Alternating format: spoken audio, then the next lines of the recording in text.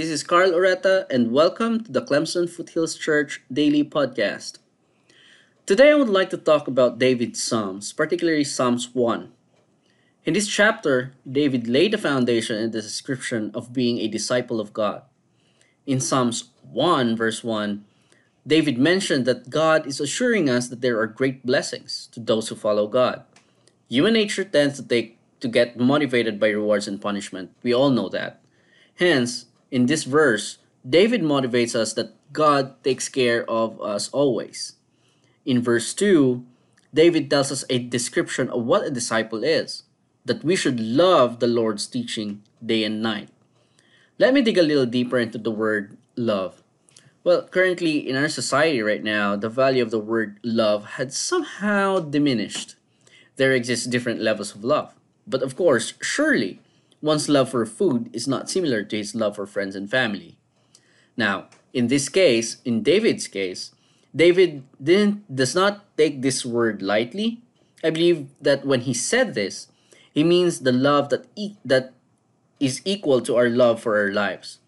That loving God's teaching day and night is like how much we value and love our lives. That we will do everything in our power to improve ourselves and not be put in a place of uncomfort. Therefore, David's description of a disciple is when we value God's teaching as much as we value our lives.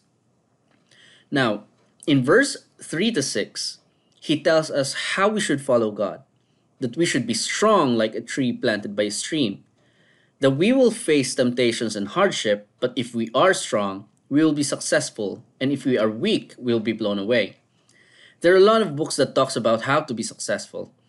Oftentimes, this is correlated with the amount of money, influence, or power that you have to the society. But David visualizes success and strength in this chapter and instilling that the only definition of success and strength should be through how do we follow God's teaching.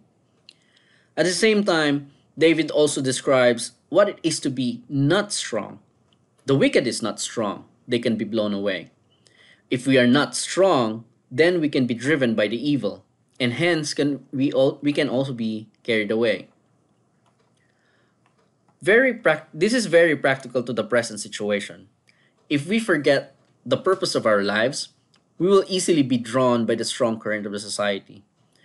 See, now, the norms of the society may or may not be bad by societal definition of bad.